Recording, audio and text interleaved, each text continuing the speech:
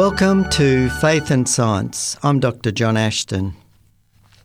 I know often when you look at the different discussions on the evidence for creation versus evolution, sometimes a number of articles are published by chemists and people, some of the detractors try to say, well, they're not biologists. They're not really qualified to talk in the area of evolution. But evolution, the claimed evolution, is underpinned by biochemistry or by chemical reactions themselves. And in actual fact, chemists have very good insight into, particularly organic chemists, into the requirements that would be necessary for evolution to occur by chance in nature. And the evidence is just overwhelming. Everywhere we look in nature at the chemical reactions, it all points to a super intelligent creator designer. The evidence is overwhelming everywhere, and it just really frustrates me that this isn't being pointed out to students. And some of the claims that are being made to try and explain, evolution, that under certain environmental conditions, fish somehow developed the different structures to become an amphibian and so forth, and the claims for these sort of changes in the fossil record. But what the people making these assertions seem to not understand is the massive amount of biochemistry changes that are required.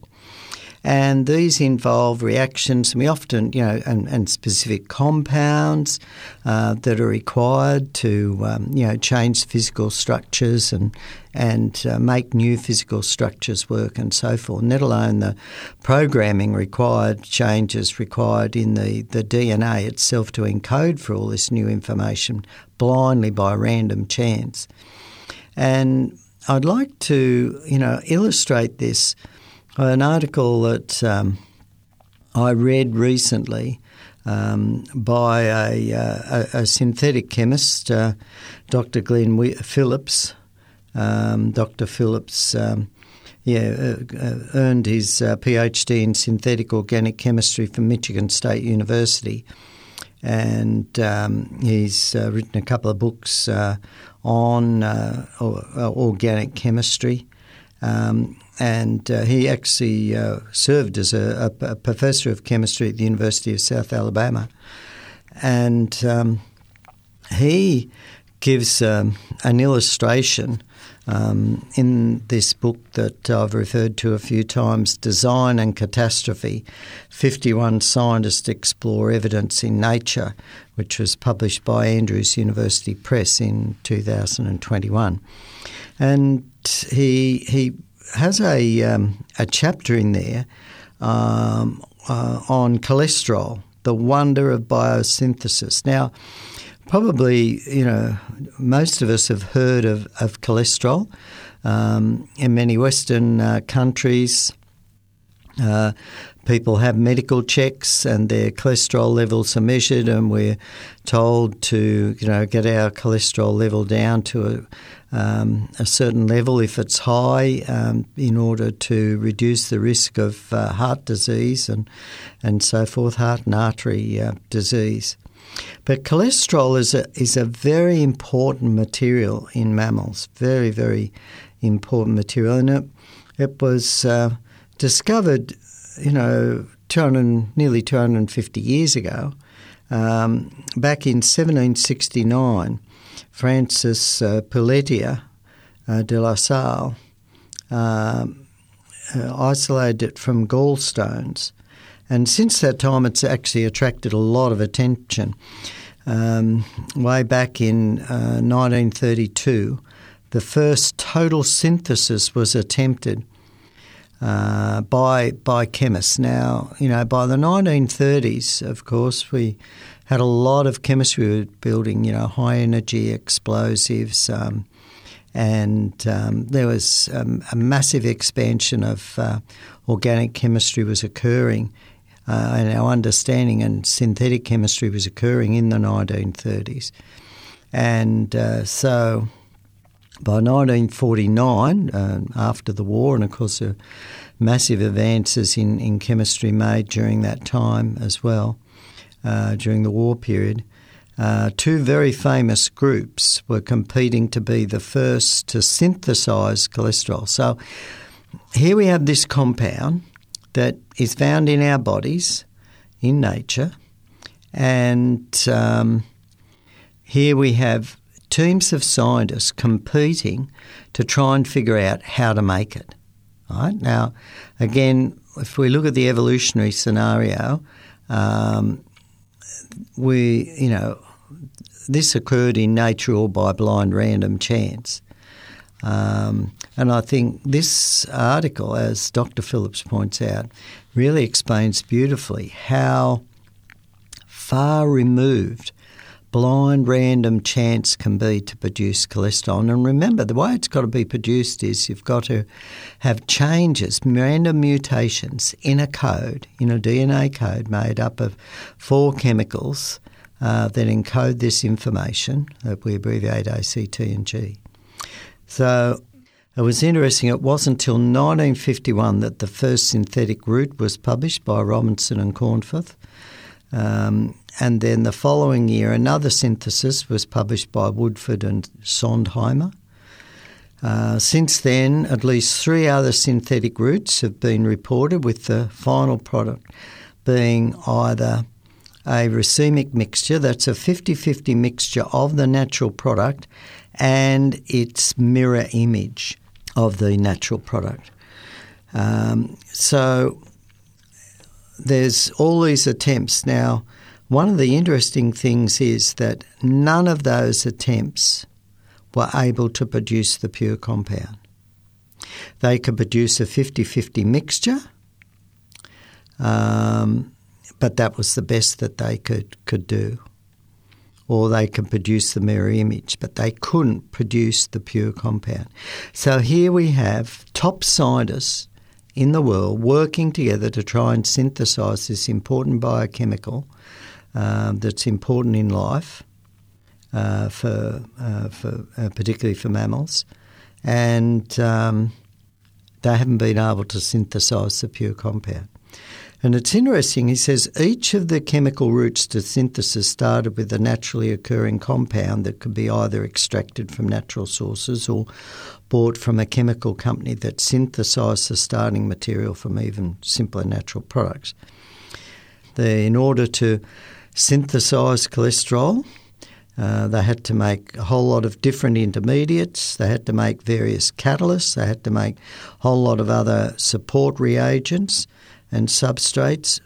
All these chemicals had to be purchased or prepared.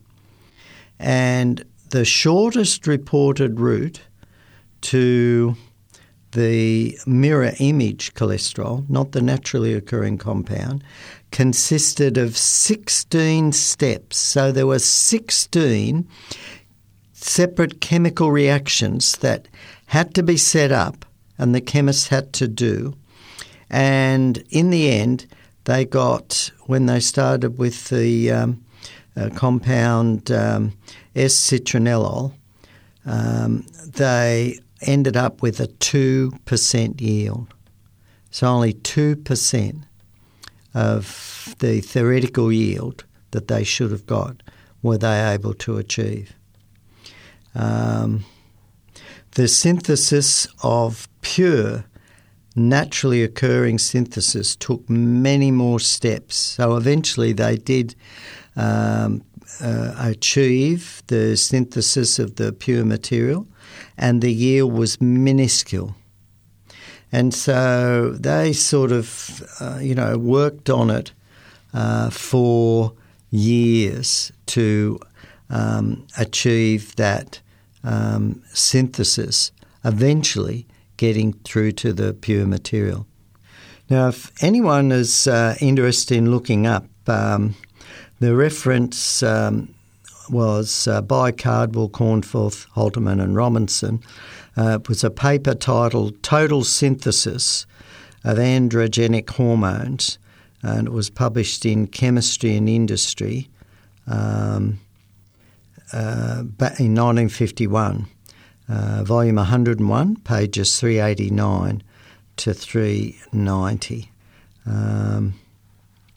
Another paper that might be a little bit easier for people to look up because it was published in the Journal of the American Chemical Society in 1952, volume 74, pages 4223 to 4251, and that's by Woodward and co-authors.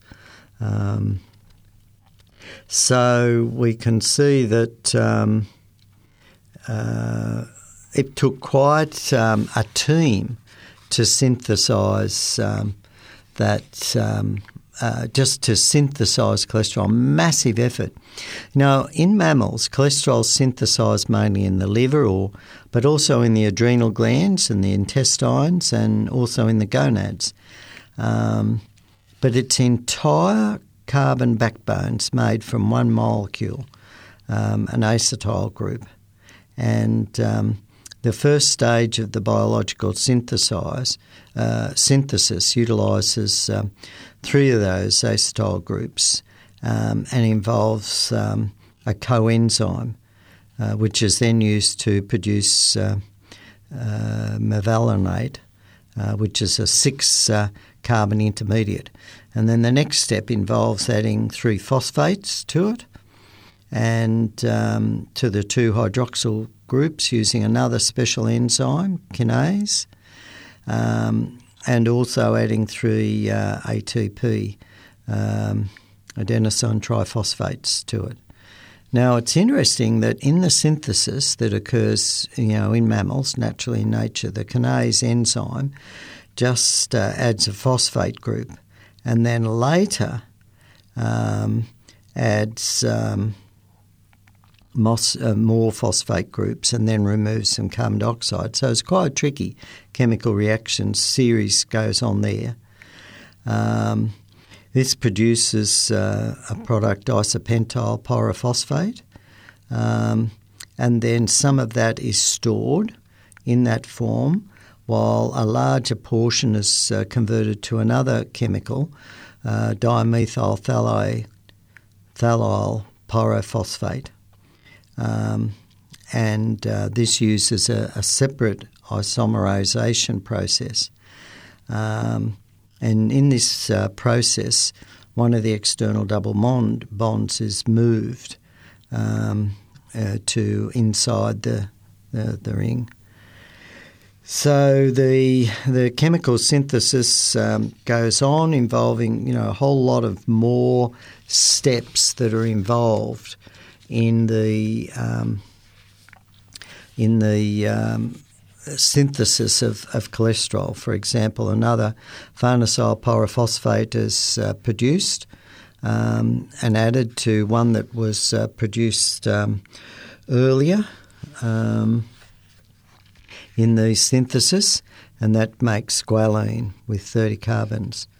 Now, squalene has all the carbons needed to make cholesterol, but the actual famous 4-ring structure that cholesterol hasn't been formed. And so to achieve this, one of 2 double bonds at the end of the squalene chain out of a possible 6 choices is oxidised with oxygen and another chemical called nicotinamide adene dinucleotide phosphate, and it makes squalene oxide.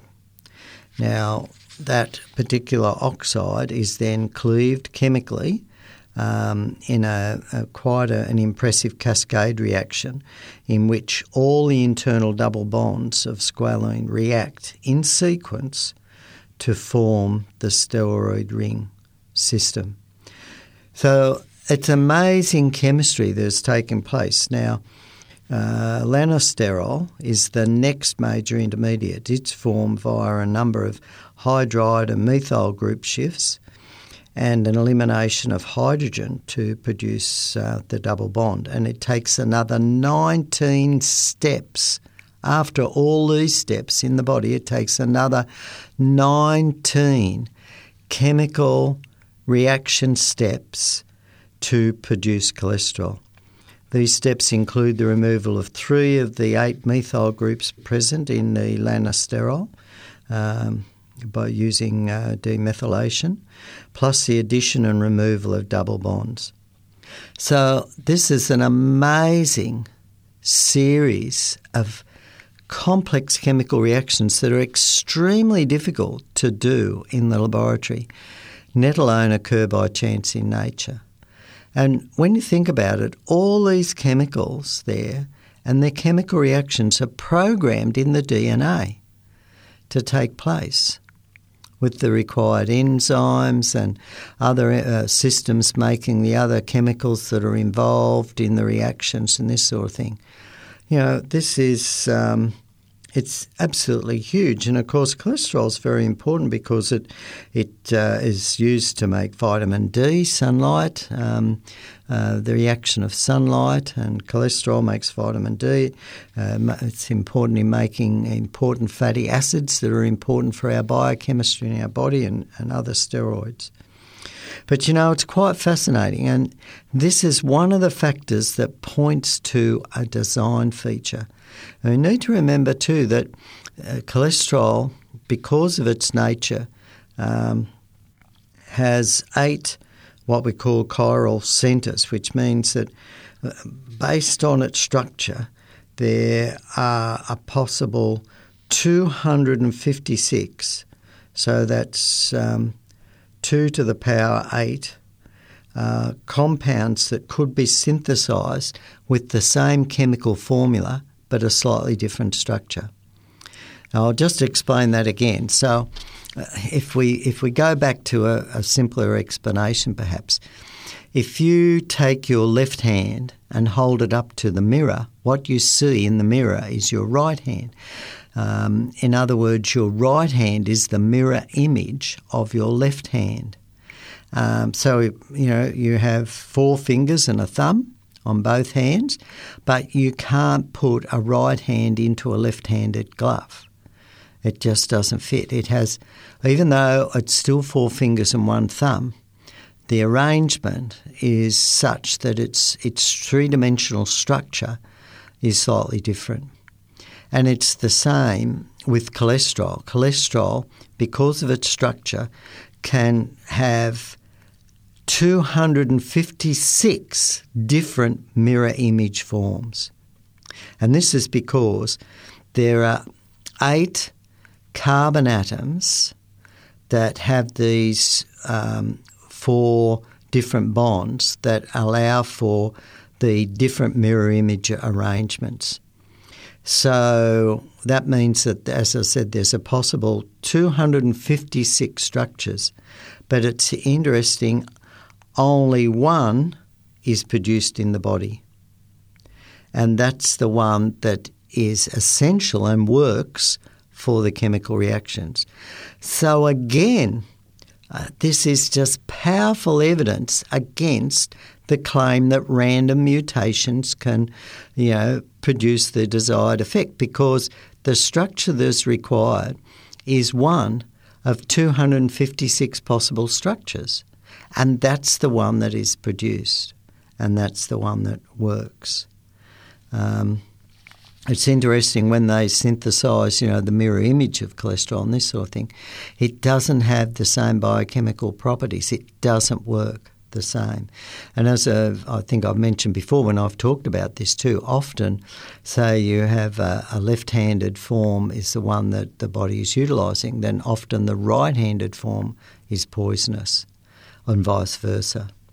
And so, a number of venoms, animal venoms, are simply the opposite optical isomer of the natural compound that's required for metabolism in the body. But the toxin is the mirror image compound.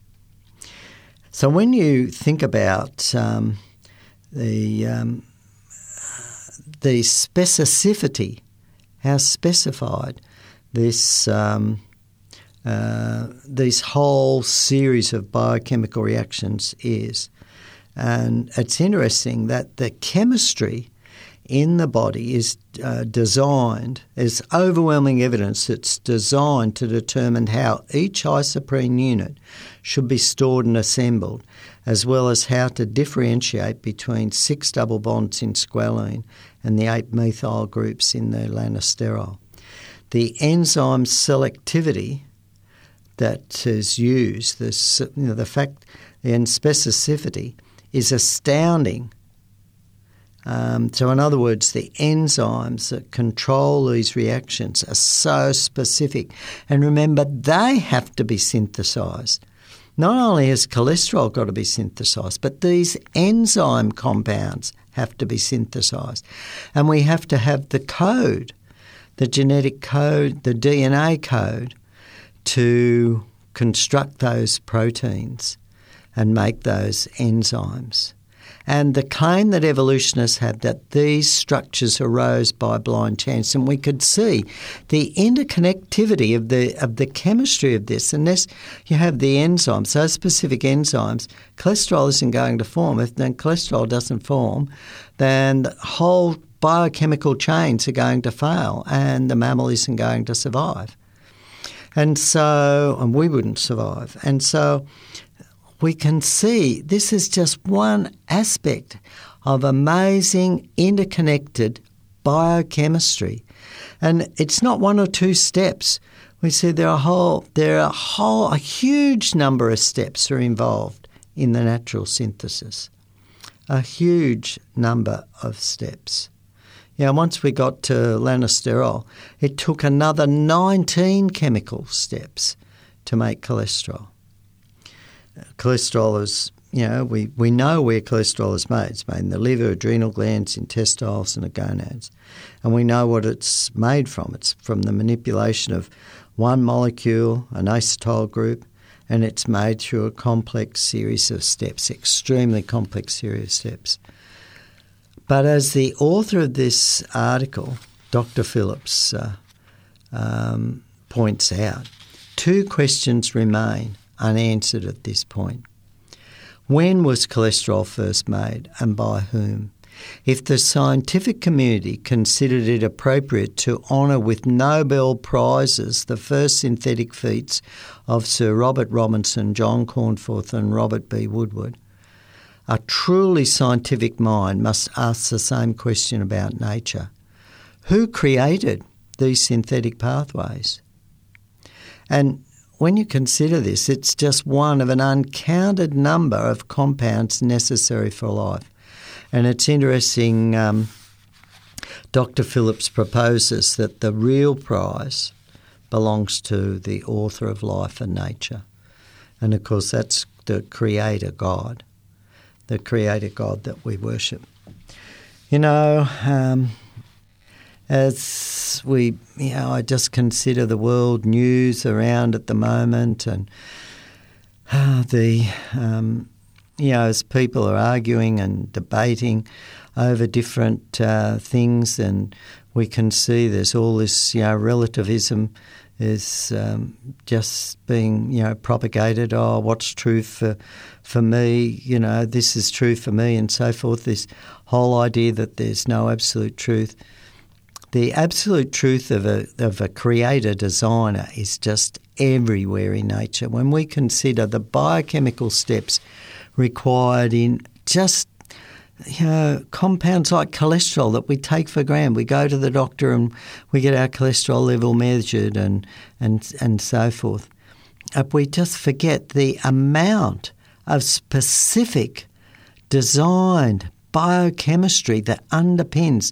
And as the author Dr. Phillips pointed out, the number of different specific biochemical reactions that are required to maintain living systems, whether it be plants, algae, bacteria, mammals, insects, fish, creepy crawlies, all these things. There they're full of specific compounds, chemical compounds that are required for life, let alone, the complex reproductive systems and so forth.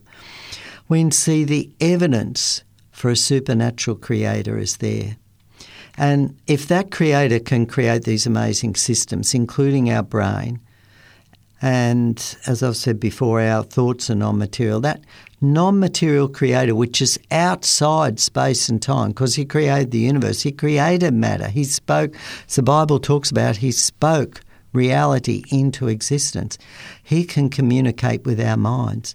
And he has. The Bible says that creator wants to have a relationship with us and had spoken to people in the past, audibly spoke to people, sent angels that talk to people, beings that, again, were able to travel without the limitations of space and time as we know it to people. And the accounts of these are enormous. And studies have been done. There's a group at Oxford years ago that was studying, made a study of reactions, of encounters rather, spiritual encounters of people, of answers to prayer, of seeing angels and this sort of thing. The evidence is overwhelming there. And the evidence is overwhelming that God came as Jesus Christ and lived among us to show the Creator God manifested himself as a human to live among us and to teach us. And some people think, well, why there and, why at that particular time? But as I've read the Bible and looked at history, it just so much makes sense. And the way God did it makes sense because it leaves everything up to our choice. Do we want to choose to be in God's kingdom? Do we want to choose to be in a kingdom that has the principles that Jesus taught? That's the bottom line, really. And if we do, God offers that if we choose to believe that Jesus was God and that God raised him from the dead and that we choose him as Lord and our Saviour and choose to obey his commandments, which are essentially to love one another, we will be saved. Because this world is going to end. God's going to bring an end to it. The Bible says that clearly. There's going to be a judgment. So we have that wonderful hope that the Bible gives us. And that message, of course, is in the Bible. And I encourage everyone listening to buy a Bible, to get a Bible and to read. If you have one and haven't read it for a while, start reading it, particularly the New Testament and particularly perhaps the book of John in the New Testament. You've been listening to Faith and Science, and remember, if you want to re-listen to this program, just Google 3ABN Australia, or one word, .org.au, and click on the Listen button.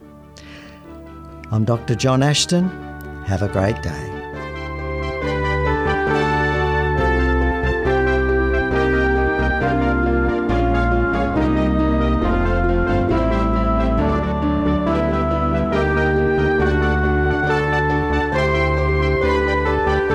You've been listening to a production of 3ABN Australia Radio.